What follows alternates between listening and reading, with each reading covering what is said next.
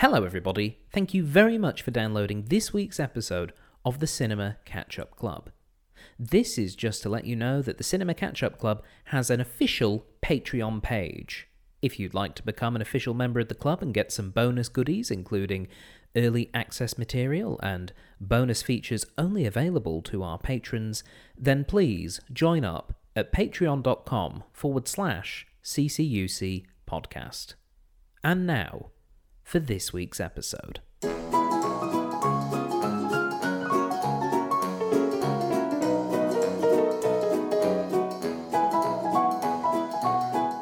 Hello everybody, and welcome to the Cinema Catch-Up Club, the podcast for films that you probably should have seen by now. I'm your host, Stephen Platt. Thank you very much for downloading this week's episode. And this week, we have a special additional bonus episode where I interview somebody who is involved with one of the films that we're reviewing. My guest is Sam Longley. Hello, Sam. Hey, Stephen. How are you? I'm absolutely fantastic. How are you? Yeah, good. Life's a joy. Excellent. Sam, for the folks at home, who are you and what do you do? Who am I? God, the deep question straight off the bat. You're a brutal interviewer. I am Sam Longley. I'm an actor from Perth, Western Australia. So if you're listening to this internationally, picture the most remote place you can think of, and I live about 30 minutes from there. By the coast, so it's nice. I'm an actor primarily, I guess. I do improv.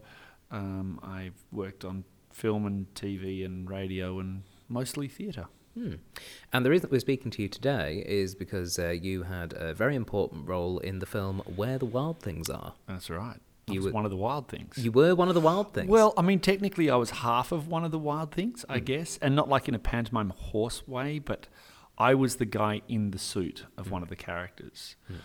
Forrest Whitaker played the voice, and I did the acting. He just did the talking. Yeah, he came in, he said some lines, he left. Yeah. It's the Simpsons sketch where Krusty the Clown comes in and goes, hey, whoa-ho, hey, and then leaves. That's exactly what happened. Yeah. So you're the suit operator for Ira. Ira, yeah. Ira, sorry. Yes, sorry. It's my English pronunciation as I'm reading it off the sheet. Sure, yeah, fair enough. Yes. So I was inside that suit for a month. A whole month? Yeah, pretty much. I presume they let you take it off at times? Yes, frequently. When you get strapped into a big rubber suit, and this is sort of your foam rubber suit, when you need to go to the toilet, you got to get out. But it does take 15 minutes to do it. Right. So that's a 15-minute job. Yeah. So it was always interesting on set as to when you went, actually, I need a bit of time out here. Because all right, stop shooting. Everybody stands around for a while. Then you get back into it. And as we've mentioned, there are multiple wild things. So this could happen potentially a few times a day. A bunch of times, yeah. Right. So I guess the first real question I have is, how does one get involved with being a wild thing in the film Where the Wild Things Are? I auditioned, like so many people do, for shows. I mean, it's generally the route you go. But I think it started way back, really, for me. Like, I'd like to think that it was destiny, in that I grew up in a family of wild things. My dad's my height. I'm 6'10", and Dad's 6'10". My brother's 7'2". My little brother, the baby brother's 6'8". Mum's 6'4". Like, we're huge. And growing up, I read the Wild Things a lot. And then when I was about 12, we went to Europe and we went to England and we saw the stage play of Where the Wild Things Are, where they had these massive wild things on stage, and it was just brilliant. So the book had always been a part of my life. So when it came to auditioning, I was really excited. And they were specifically looking for somebody of stature, somebody sort of my height, which is very rare. Yeah. They don't often put that call out, because most actors are around the 5'6", 5'8" mark. So, I make clunky shots unless they particularly want somebody large. My agent got the audition notice through. She said, Sam, you're perfect for this. They needed you to self-test, which is really one of the worst things to do. I don't like it. Some people love it because they can control everything. I prefer to be in the space, in the moment, with the director. That way you can get some feedback. But I did my self-test, which involved me acting like a monster, which was really weird, but saying lines, even though they weren't going to use me to say lines. They always knew they had Forrest Whitaker. So I did my self-test, and I did that thing of, whatever, it's just an audition, I don't really care. These things, they come, they go, whatever. Yeah. But inside, the 7-year-old that had read that book was going, please pick me. And then the adult's going, just relax, it's okay, you probably won't get this, it's fine. And that went on for a long time, because I sent that off, and then I didn't hear for a couple of months. And then when I did hear, they're like, actually, Sam, we like what you've done. Can you go to Melbourne for a callback? So I'm like, yes, of course. Do I pay for that? And they're like, no, they pay for that. I'm like, yeah, I'm there. So I went and did the audition again in front of the casting directors, which is weird because they're not involved in the film. They're just casting, and they're not even the LA casting directors. They're Melbourne. So I did that. And then eventually they called me again and said, we just want you to come back one more time, but you're going to be with the producer and the director, which freaked me out a lot because it's Spike Jonze, who's a very famous director. And that made me nervous, but also really happy. Well, I mean, as you say, Spike Jonze, very well-known directing name. Obviously, at that time, being John Malkovich and adaptation were his big things. Subsequently, obviously, Her as well. Like these are, this is big biggies, Sam. Yeah, absolutely. So when you're preparing for an audition for the director and for the producer, obviously that's quite stressful. But on top of that, you're also auditioning essentially to be inside a very big suit. How does that, I suppose, factor into your audition as opposed to just auditioning as I'm Sam and this is what you're going to say? Yeah, I mean, that's a great question to ask because it was really different. As I'm a fairly big person anyway, and I'm a physical performer because I figured out really early on that was what I was good at because I stand out in a crowd, even on stage, particularly on stage where often people are right back. They can see me. Wherever I am on stage, they can see me. So I went, use Shake What Your Mama Gave You, be big. So I went, monster, that's perfect for me. I can do this. I got one of my friends who was a theatre director who lived over in Melbourne. We did a little bit of work while I was over there. I embodied the monster, I found the right voice because Ira is a very sort of a typical Jewish name. My stepfather is Chicago Jew, so he has this great Chicago accent with that Jewish lilt to it. So the voice I was using was sort of emulating that sort of, and I got all these physical movements down of the monster, and then I went into it to do the audition in front of Spike Jonze and the producer, and I did my piece the way I had and the way I'd prepared, and he went, yeah, that's great, thanks, we've seen that. But that's not what we want from you because they're just monsters on the outside, but really they're people on the inside. So don't do any of that. Just be you. Now just deliver the lines as you. And I'm like, what? No, that's not what I prepared. How can I be a monster if I'm just me? I'm like just this chilled out, placid guy. It's fine. But also as an improviser, I'm really happy just trying new stuff. And I don't hold on to it. So that was pretty easy to just do. And so I did that. And he was like, okay, great, cool. Now can you put these swim fins on and a weight belt, right? And this fuzzy hat. I know it sounds like I'm making it up, but they were trying to see how I moved with other things on. So he's like, okay, so now you've got these swim fins on, you're wearing a weight belt, you've got a fuzzy fur hat. Now I want you to pick up that desk and pretend like it's a tree that you're about to throw. Right. And so, I just went and did that. Right. And again, improvising, I love it. So that was my favourite part of the entire audition. And at the end, I got a hug from Spike Jonze and the director, and the producer, whose name I've temporarily forgotten. Lovely guy, though. Which, if I'd have not got the part, that would have been a massive highlight. I'd have been very happy at that point. Hugging Spike Jonze is... Yeah, it's not bad. Yeah, not bad at all. It's pretty good. But you did get the part. I did get the part. And I realised, harking back to the last question, that a lot of it was almost puppeteering because the suit is actually something external. Even just to make such a large character breathe, you had to use your whole body. I couldn't just use my normal lungs because they don't show under a footload of, sponge foam and hair. So it was getting the whole body to move. And that was just, we did a month of rehearsal, which is very unusual on feature films. But we had personal trainers. We had movement class. We had the guy that worked on, did all the chimps in the Tarzan film. Oh, really? Greystoke. He was fascinating. Yeah, and so he got us into whole kinds of body movements and different ways of walking and all of that. And then Spike would go, yeah, but no, I want you to stand up and walk like a human. Right. At times, and then other times the animal comes out. So, yeah. So you go to this Wild Thing boot camp. Yeah. And obviously you're going to be, I presume you were there with the other actors who were cast as the suit operators. Indeed. What's that process like where you're getting together with a group of performers who you're performing something that's very specific, but you all have that sort of shared connection of you are all performing these otherworldly creatures, but with these very unique circumstances around them? It was daunting and exciting. Daunting because I was working with some really fantastic actors, but we all had different skills. So Angus Sampson is a great improviser and a really good actor, but not known for his movement. Vince Crowley, who played the lead monster, Carol, he's a dancer. He's a professional dancer, and that man can move. Right. Anyway, they would be in those workshops, and he'd go, just do this, and he would, like a dancer, absolutely perfect.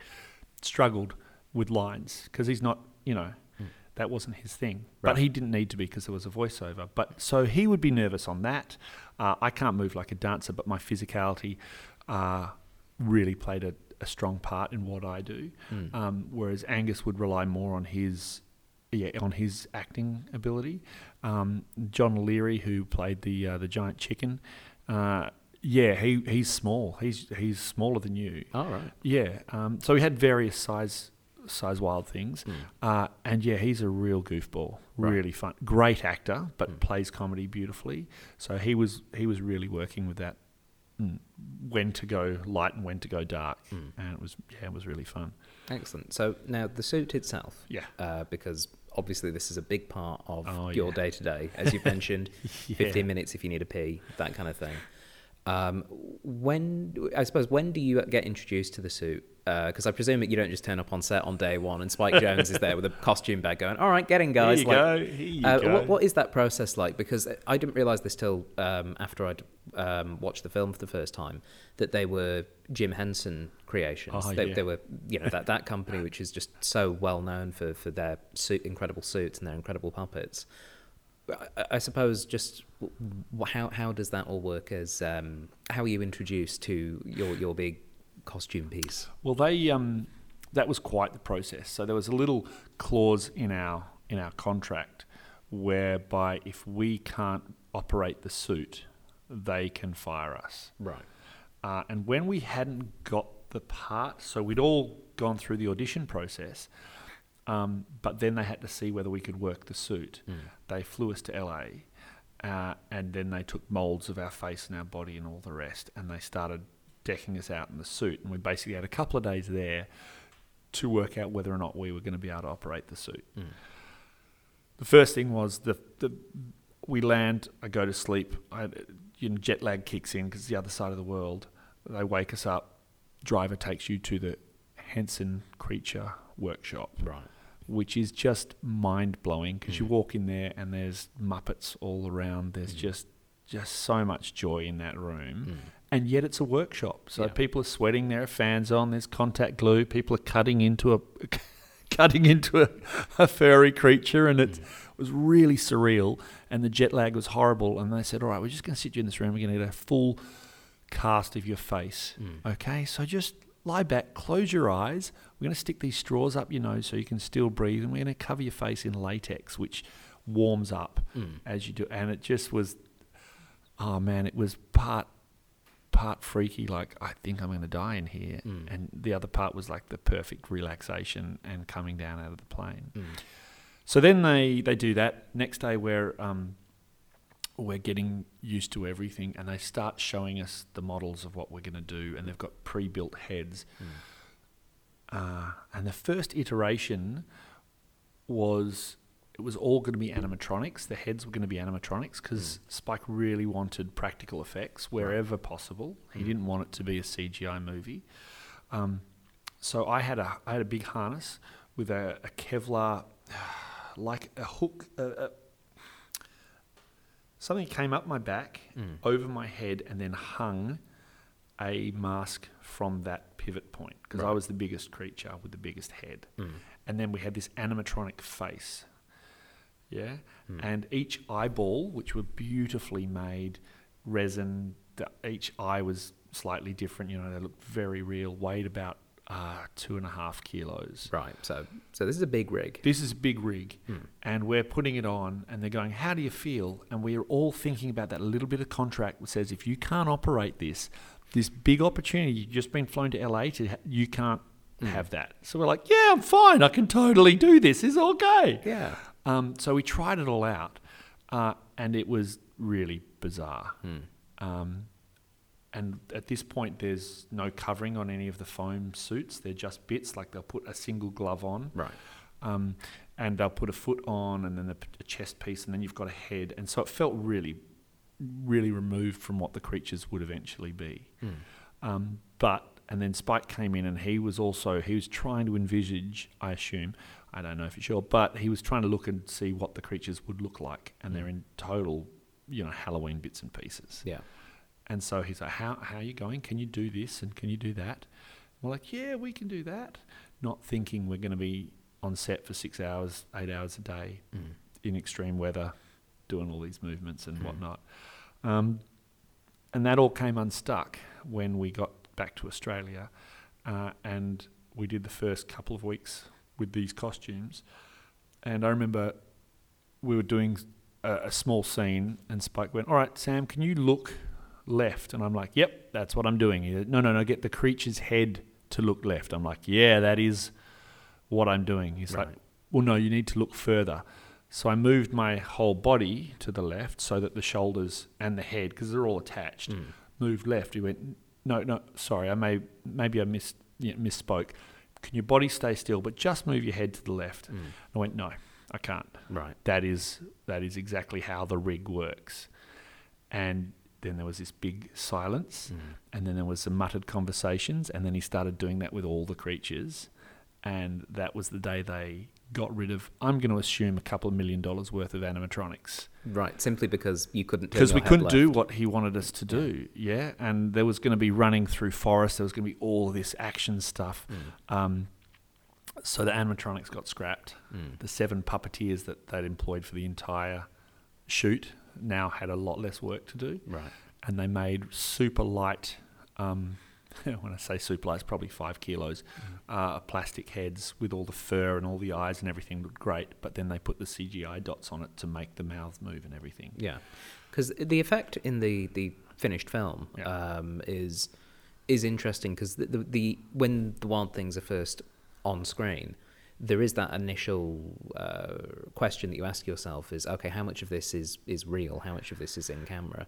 And I found that the use of the digital face manipulation was very unintrusive. I was really surprised by, once I clued in, I'm like, okay, this is being done digitally, how well it seemed to blend. And my impression from watching that was planned from the very beginning. Well, then they did a good job. Yeah, they obviously did, because I obviously I wasn't stood there but watching them make this film, but yeah, the impression was very much that that seemed like a deliberate decision from the beginning. So, well, their plan was to use as little CGI as possible. So they did know that they were going to be using some, and the animatronics were really there for background stuff. But they were hoping to get as much as they could with the animatronics, and then only tweak it with the CGI. But instead what happened was the new lighter heads, which were still pretty heavy, they were full fur, full everything. It's exactly like you see in the film. So if I'm saying Ira's in the background and he's just sort of looking left to right with full body or whatnot, there's a good chance that's not CGI at all. There'll still be the CGI markers would have been on the head, and they would have removed those in post. But unless he's speaking or his eyes need to blink, then they wouldn't have done anything. Excellent. So there was this one fixed expression that they had for each of the faces. Absolutely. Right. Was there a best bit about getting to wear this costume? Like, was there something that made you go, oh, "This is brilliant. This is something that I absolutely love"? Every time. It was so cool. Like, I mean, it was hard work, and some days you're just sweating buckets, and other days it was freezing cold, and you're inside this big warm woolly suit. But every time they got me in there and they zipped me up, and so I had this apparatus on my hand, so I'd put my hand into a glove, and there were rings around my fingers that were attached to wires which were attached to the actual claws. And just being able to put that on and then have them zip up, so I'm fully covered in this big grey fur with a massive gut that I didn't have at the time but is now growing on me, and making my claws move, it just felt so good. It felt so good. And a bit surreal. Yeah, I imagine. And I presume that maybe the less or the worst thing about it would be the 15 minutes between I need to pee and I can pee. Yeah, that wasn't... you did have to hold that in. But you always knew there were going to be breaks. So the first day of shooting, everybody's learning, because this has never been done in that particular way before. First day of shooting, they just shot and shot and shot. And then they would take the heads off, and we would just be dripping in sweat. And they're like, wow, how was that? And you're like, it was cool. We're still all remembering that clause in our contract of if you can't do it, you don't get the gig. And in fact, on the first day of shooting, one of the actors was fired. Oh. Yeah, because couldn't keep the head up, didn't have the neck strength. She'd done a month-long boot camp. You would have thought we'd have picked it. Yeah. First day of shooting, she ended up in tears, the nurse was called in, she was let go. Right. So they got Sonny, who was there to design the posters, but was the right height and a really good bloke, and they put him in the suit and he nailed it. So which Wild Thing was he then, Sonny? I'm trying to remember all the names. He was the small goat. Oh, right, okay. Alexander. Alexander, thank you very much, yes. So he was Alexander. Right. By pure fluke. I mean, he was just on set, he's taking drawings, he's taking photos, he's there for, he's a graphic designer, that's his trade. But my God, did he nailed it. Yeah. Yeah. Brilliant. So you filmed for a month. Yeah. And by the appearance of the film, there's a lot of outdoor setting scenes. How much of it was actually outdoors for yourself, though, like between sound stages and being on, like, I imagine the scene at the end on the beach is not a soundstage. That looked quite real. That was Mornington Peninsula, and it was very real, and was glorious. It was truly a glorious location. There was a lot of outside stuff, actually. I would say the majority of it was outdoors. Anything in a forest? Not anything. There's a scene where it snows. That's definitely soundstage. Right. A lot of the forest stuff was outdoors. Shot at 4 a.m.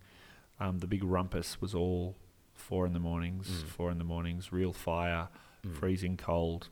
Didn't feel a thing because I was in the suit. Right. And yeah, it was weird. Bleary eyes, and then you rock up to set and there's these fires and there's nests and there's a goat, and you're just like, oh, this is cool. Giant chicken. Yep, how you doing? Yeah, it was really fun. So I guess in that month then, you obviously got to work with this fabulous cast and crew, and obviously working under Spike Jonze. What was that like for you, I suppose, as a performer who your IMDb doesn't suggest that you'd done a huge amount of films with directors of Spike Jonze's ilk beforehand. What was it like working since? Yeah. But what was it like working under somebody like Spike Jonze and seeing how he operates? Great. Really good. There are good directors and bad directors, I think, from an actor's perspective, because some directors are really technical and they're all about the camera and all the rest. And I thought perhaps that's how Spike was going to be, because he came from a director-shooter world where he was making the film, skate videos and whatnot. He was really respectful of the actors and worked really well. I also loved the fact that he would work with Lance, the DOP, and they would create, and you could watch them do it. They would get in there and they'd start talking angles and they'd start moving around, and then they'd change shots, which would just piss the gaffers off no end, because they're like, what, now we're going to change everything, are we? Just because you've decided, and now we're an hour behind. But you could see them work, and they were always after what looked best. They were always looking at the aesthetic. Once they knew, so our first day of shooting, we were in our heads for an hour and a half to 2 hours, and at the end of that, we were all having a bit of a whinge. Told the nurse that's not going to work. So they ended up figuring that about 45 minutes was as long as we could spend in the heads at one time. Right. So we'd shoot for 45 minutes, then it'd be heads off. We'd take a 15-minute break. There's your pee break right there. Right. And then heads on and we shoot was Right. the catch cry of the whole thing. Heads on and we shoot. And in that 15-minute break, Spike was still working. He'd be coming up and talking to you. He just had so much fun and so much energy. It was incredible to watch. And I just forgot that he was a very high-powered, high-profile, Hollywood director.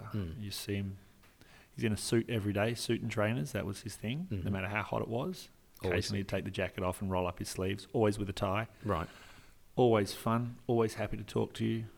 Almost always had a smile on his face. Oh, It was great. Yeah, he was really, really lovely. that's brilliant. Yeah.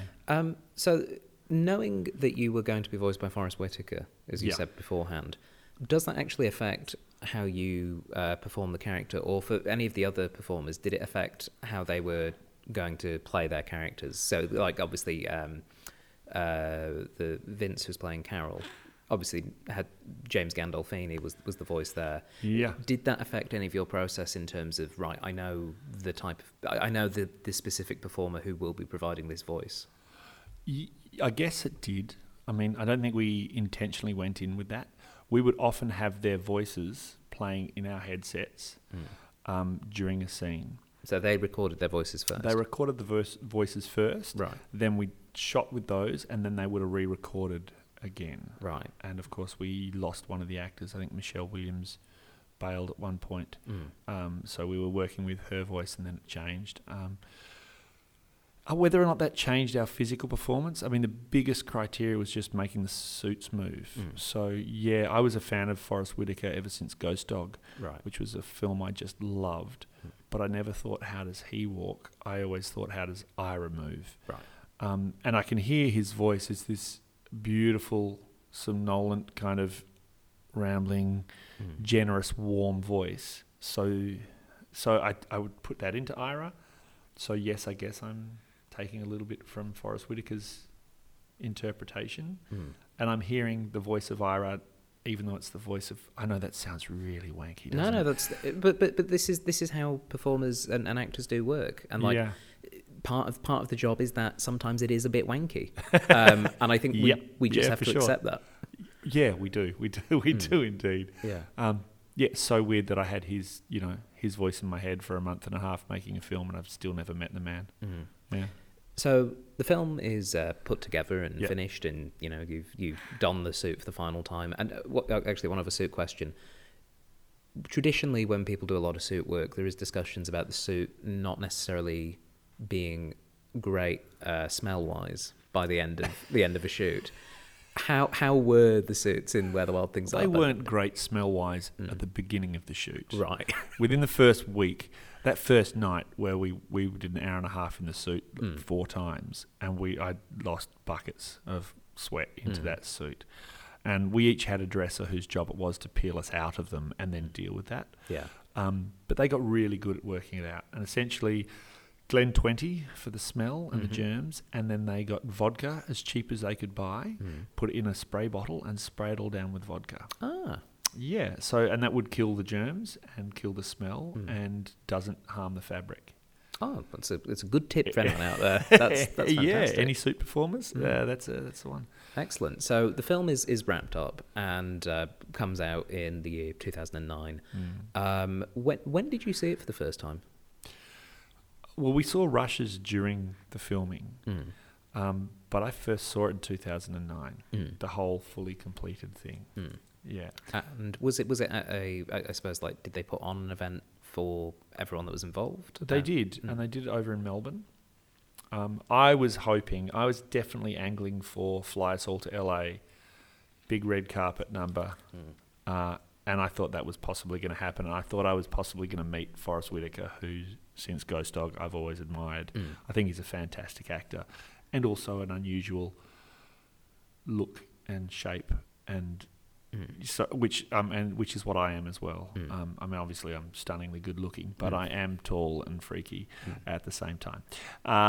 But that didn't happen. Instead, Melbourne, and they weren't springing for flights to Melbourne, Right. Because they haven't made any money yet. The course. film hasn't come out, so Yes. they don't know what business it's going to do. So they're not, doing that. And we're nobodies. We're not Forrest Whitaker, so it doesn't count. So I fly to Melbourne with my wife and my 18-month-old child. And on the afternoon before the red carpet, my daughter just starts violently throwing up. Oh. Yeah, and it's not great. And so we try and take her to a hospital, which is not far from where we're staying, luckily. And then they said, oh, no, we won't deal with that. You have to take her to the children's hospital, Right. which is half an hour away. Right. I'm like, oh, really? And my wife said, no, you go to the opening. I will deal with our child. So which I responded, there's no way we're flying all the way to Melbourne for you to miss out on this as well. So we take her to the hospital. It turns out it's nothing, really. They can't do a whole lot. They give her some water and something to calm her stomach. She comes back. She's got her little baby eyes still wet with tears. But the clock is ticking. Yeah. So we're like, hand her off to Auntie, who's over there. We start getting dolled up. My wife looks stunning, and we jump on the train. Or we walk down to the train station and we wait for, I think, 25 minutes, maybe half an hour for a train that should come every 7 minutes. Yep. And at this point, I'm freaking out. I'm going, this is just wrong. Like, there should have, this is my opening night. This is the one chance I get to have an opening night. Eventually, the train rolls out. Turns out there was a fatal accident on the track, and so I don't take it personally. And then we get into the city. We get to catch our second train in, and we wait another 30 minutes because the train on that line has been hit by lightning. Right. And at this point, I'm like, okay, well, I'm not supposed to see this at all. Yeah. But we get there and I miss everything on the red carpet. I miss all the canapes and champagne beforehand. Any of the star treatment, totally miss it. We get shown to our seat just as the credits start at the beginning of the film, the titles. I think I got a box of Maltesers and that was about it. Well, I mean, a box of Maltesers. Yeah. You're still up on the equation. They're great. Excellent. I still saw it. I was still super chuffed. So what was it, I guess, that experience then of seeing that work and that, that several months of toil, this is a big thing. And what was it like seeing it the way it is, I suppose, meant to be seen in the cinema, in a full cinema with people responding to it? It was great. Yeah, no, I loved it. Loved it. It is weird, as my dad pointed out on my wedding night. On the wedding, Sam was in a movie. We didn't see him for 6 months, and then we see the movie and we still can't see him. We're not actually sure he did it. Cheeky dad. So it is that weird thing. If I saw myself on the big screen, but I didn't see myself at all. I didn't. I saw Ira. I listened to Forrest Whitaker. Am I up there? I'm not really up there, but I know I'm in there. But yeah, there is an incredible, and it was 2.5, 3 years after we shot, because we started shooting in 2006. I think it was 2006. Right. And then we had to reshoot again a year and a half later or something, because they did reshoots over in LA in a different quarry. So it's such a long process, and I hadn't forgotten about it, but it definitely was on the back burner. So seeing it all come together was amazing. And of course there was stuff I had never seen, I had no idea about. They would talk about this dirt clod fight, and we did a few things, and there's an air cannon blowing off, but you don't see the full scale of it. You don't see any of the stunt work, because they're on the B camera team, they're off shooting other stuff. So you weren't stunt era, you were... Who knew? No. I mean, I did as much as I could, but Ira didn't do a lot of stunts either. He's the big old slow one. Yeah. I mean, the bit where he gets a raccoon on his nose. I do have a note here, Richard the raccoon jumping on your nose. What did you do that? Was that you? Yeah, that was me. Excellent. In there, but there was no actual Richard. Right. No, that was not. I assumed it might not have been an actual raccoon that they just threw at me. But it looked great. Hard to get in Melbourne. I suppose, that's a good point. Tricky. So... You ultimately with this experience, because I presume you've not done anything else remotely like this in your career, like just by the nature of Where the Wild Things Are being so unique as a production property in itself. Where I suppose, how do you think on it a decade on from its release? I definitely look back on it with pride and joy. My favourite part of the book was left out of the movie. Oh, really? Was a shame. Yeah. What was left out? When I was a kid, the scene where Max goes to bed and the forest grows into his room, or his room turns into a forest. Right. They didn't do. Instead, he ran and he ran and he ran until he was in a forest, which makes perfect sense if you are making that film. I totally get it. But, yeah, I missed that little bit. Okay. Since that, in the last 10 years, I've met a bunch of people who don't like the film very much. They say that, it wasn't really right with Maurice Sendak's book. They took liberties. It wasn't... a lot of people said, wow, I got it for my kids and it was too scary and it wasn't really a kid's film. And I couldn't agree with them more. I don't think it's a kid's film. I think it's a film for adults about being a child. Yeah, I'd agree with that. My first time watching it, I was surprised how much, I suppose how adult it treated this kid's issues. And I think it's a really fascinating story looking at Max essentially using the wild things to reflect on his behaviour and that sort of thing. But it's not... It by no means is it a traditional children's film. No. Which in some ways I actually think is quite brilliant, but certainly maybe not the sort of thing you go to a bunch of 6-year-olds. Hey, let's watch this, guys. Grab your popcorn. Oh, sorry. Oh, bit dark. Yeah, let's watch Trolls. Yeah. Oh, his arm got ripped off. Let's go for Trolls instead. I love the way it treats kids with emotional complexity and treats them a little bit like adults. And Max, who was playing Max Records, who played Max, he was a smart, intelligent, emotionally capable kid. And you forget that working with him until one day he's just had enough and he starts crying, and the only thing that can stop it is a cuddle from his mum and his dad. And then you're like, oh, that's right. He's 9 or 10, however old he was at the time. So I don't know, looking back, love the film. I still love it. I still think it's a great piece of cinema. And would love to do one again. Would you like to do any other work in a suit? Your filmography does have you in non-suit work. It does. But it does. Is there anything out there that would make you go, oh, I'd love to don a similar fun suit? Well, post Where the Wild Things Are, I sent out my resumes to all the creature workshops I could find in English-speaking countries and said, I've done Where the Wild Things Are. I'm a very unique shape and size. Please consider me for stuff. And I got absolutely nothing back from anyone except the Weta Workshop, who sent me a really lovely email going, oh, that's great, man. That's very nice. Yeah, we'll keep you on file, eh? Which was really lovely. And again, hats off to Weta. Like, they couldn't be any better. They're just great. But no work has come of that. I did get a call from some of the guys that worked on Where the Wild Things Are that did Alien Coven. The recent Alien film. They were shooting in Australia and they were looking for tall, thin, athletic people. And I get the call going, hey, Sam, you remember we worked together on this and we think you'd be great. Can you send us some photos, just so we can show the production? And I did, but it had been 10 years and I had 2 kids and I rock on a dad bod. Yeah. And I sent them photos and I didn't hear anything back. Right. I would love to do suit work. I would love to be a Wookiee. That's what I'm really hoping for. Well, I mean, they seem to be making a lot of these Star Wars films at the moment. They really do, but I don't know how to get that gig. I can talk to my agent, but I'm not sure she'll know either. Yeah, I think you just have to be standing and looking very tall near J.J. Abrams, I think is probably the way it goes. Great. Now I'll start stalking him. It'll be fun. That's the way it goes.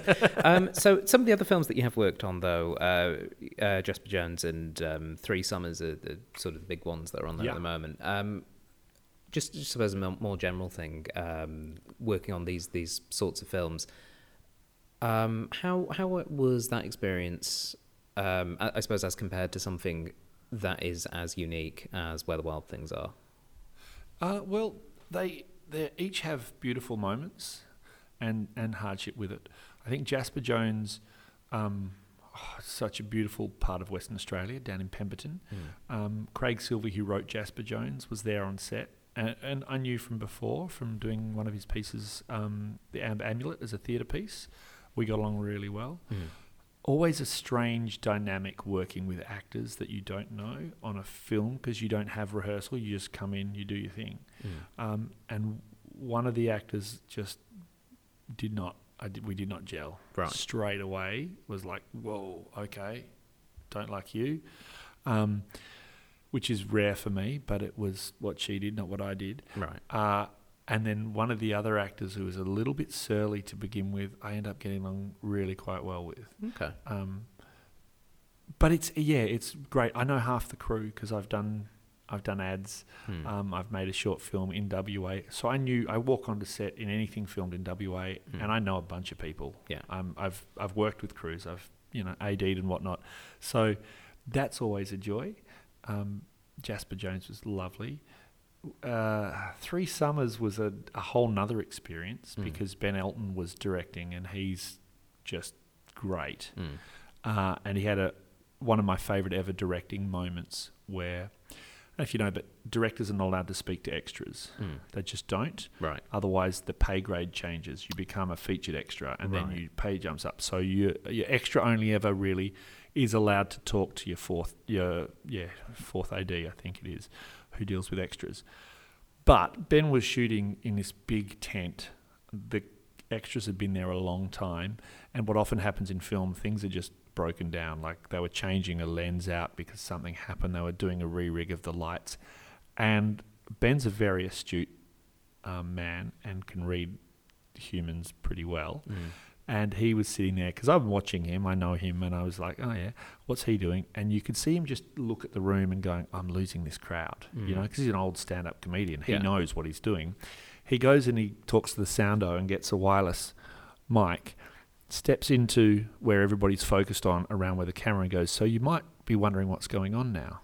And he just starts talking to all the extras, and he explains exactly why we're stopped and what's happening with the camera and what's happening on the lights. And then he goes into a beautiful big speech about how important extras are to a film, how half of you won't even be in this scene, even though you're here. But what you bring to the scene is in the scene, whether we can see you, whether we can't, and how it's so important. And he just made them feel loved and part of the creative process. And because he is who he is, he cracked a whole bunch of jokes, and the whole room lifted. And rather than a moment at the end of the day where the whole shoot feels like hard work and a drudge, he just turned it around on its head and made everybody feel great. And that was one of those moments I went, oh, that's how you direct. That's how you look after people. It was great. Brilliant. Before we finish then, do you have any upcoming projects? Obviously, we're in the most isolated city in the world, as you say, so this is probably more for just our Perth people. Well, there is a film coming out called H is for Happiness. Yes, I've got a note of it here. Just won a bunch of awards, none of them for Exceptional Tall Man. And I am barely in it, but I'm hoping that the bits I'm in are just great. But that was an absolute joy. That is coming out, and I hear it's fantastic. Good. Yeah, it should be really good. I'm doing an improv show called The Long Good Night, October 23rd at Lazy Susan's Comedy Den. If you hear this beforehand and you're in Perth, come along and see that. It's just me and Esther Longley, Long Good Night, see how that works. And we're going to improvise for a full hour without any set format. So we're just going to enjoy being on the stage. If that fascinates you, or come along and have a look at it. If it terrifies you, come along and have a look at it. Sounds absolutely fantastic. Before we conclude then, Sam, I do just have one question that I would like to ask you. So, Sagittarian. I have 2 questions that I'd like to ask you. Fair enough. The other question being, I feel as though there is an imbalance now, because you have played a physical part of the role that Forrest Whitaker has done the voice of. Yes. If we were to flip it and you were the voice actor and Forrest was the physical actor, what role would you like to see that happen with? That's so good. So good. Well, I'd want to be in the Star Wars universe, right? But he's already been in that and he died. He was Saw Gerrera, but his character could be revived for Well, yeah, they something. could get all ghostly like with the Jedi Masters, but I didn't like that bit about the whole Star Wars trilogy. Okay, so I'm rethinking it now. I want to see him be some sort of swamp creature, but rather than putting lots of costume on like I had to do, I want him to be almost nude. Not because I want to see anything, but because I want him to be like glistening skin, not Gollum-esque, but that kind of swampy creature. Yeah. And it's something filmed in Australia, so they love him and they want to keep him. What they want to do is give a little bit of an Australian lilt to the story. So he's a bunyip. That's what he is. He's a bunyip. Right. And he's the bunyip. And he doesn't speak a lot, but when he does, it's super profound and wise. With a slight comic edge, because you can't take a bunyip too seriously. I mean, everyone knows that. Yeah. Yeah, so he plays the bunyip, but I voice it. Okay. And then, I get to meet him on the red carpet for the opening of that one. I'd like that a lot. Excellent. So, and Bruce Spence gets a good role in it too. He's another fellow tall actor I'd like to work with. All right, so we look forward to Forrest Whitaker and Sam Longley in The Bunyip when that gets released in the near future. 2024. Yes. Sam, thank you so much for coming on the Cinema Catch-Up Club. Thank you, Stephen. Enjoy the film. I already did, but I will again. And for those of you listening at home, thank you very much for listening in. This special episode is, obviously, you're hearing it right now. Well done. If you are a member of our Patreon, you're hearing it before anyone else, except for, obviously, Sam and I in this room. So if you're listening to this episode and you're not a patron, this has come out a few days later, and you're going, what? I want to hear interviews about Forrest Whitaker covered in slime before anyone else. How do I do that? Go over to our Patreon. Just go to patreon.com/CCUC podcast, and you can get additional bonus features there for joining up. And, of course, make sure that you're subscribed to all the usual channels, Spotify, SoundCloud, iTunes, while it's still around, all of those different things. Just subscribe there. And if you have any comments, say you're a casting agent looking for a good Wookiee, we can be found on Facebook. Just search for the Cinema Catch-Up Club there and leave your requests for 6'10" Sam Longley. JJ Abrams, I hope to hear from you. All right, but that's all for this episode. So until next time, goodbye. See ya.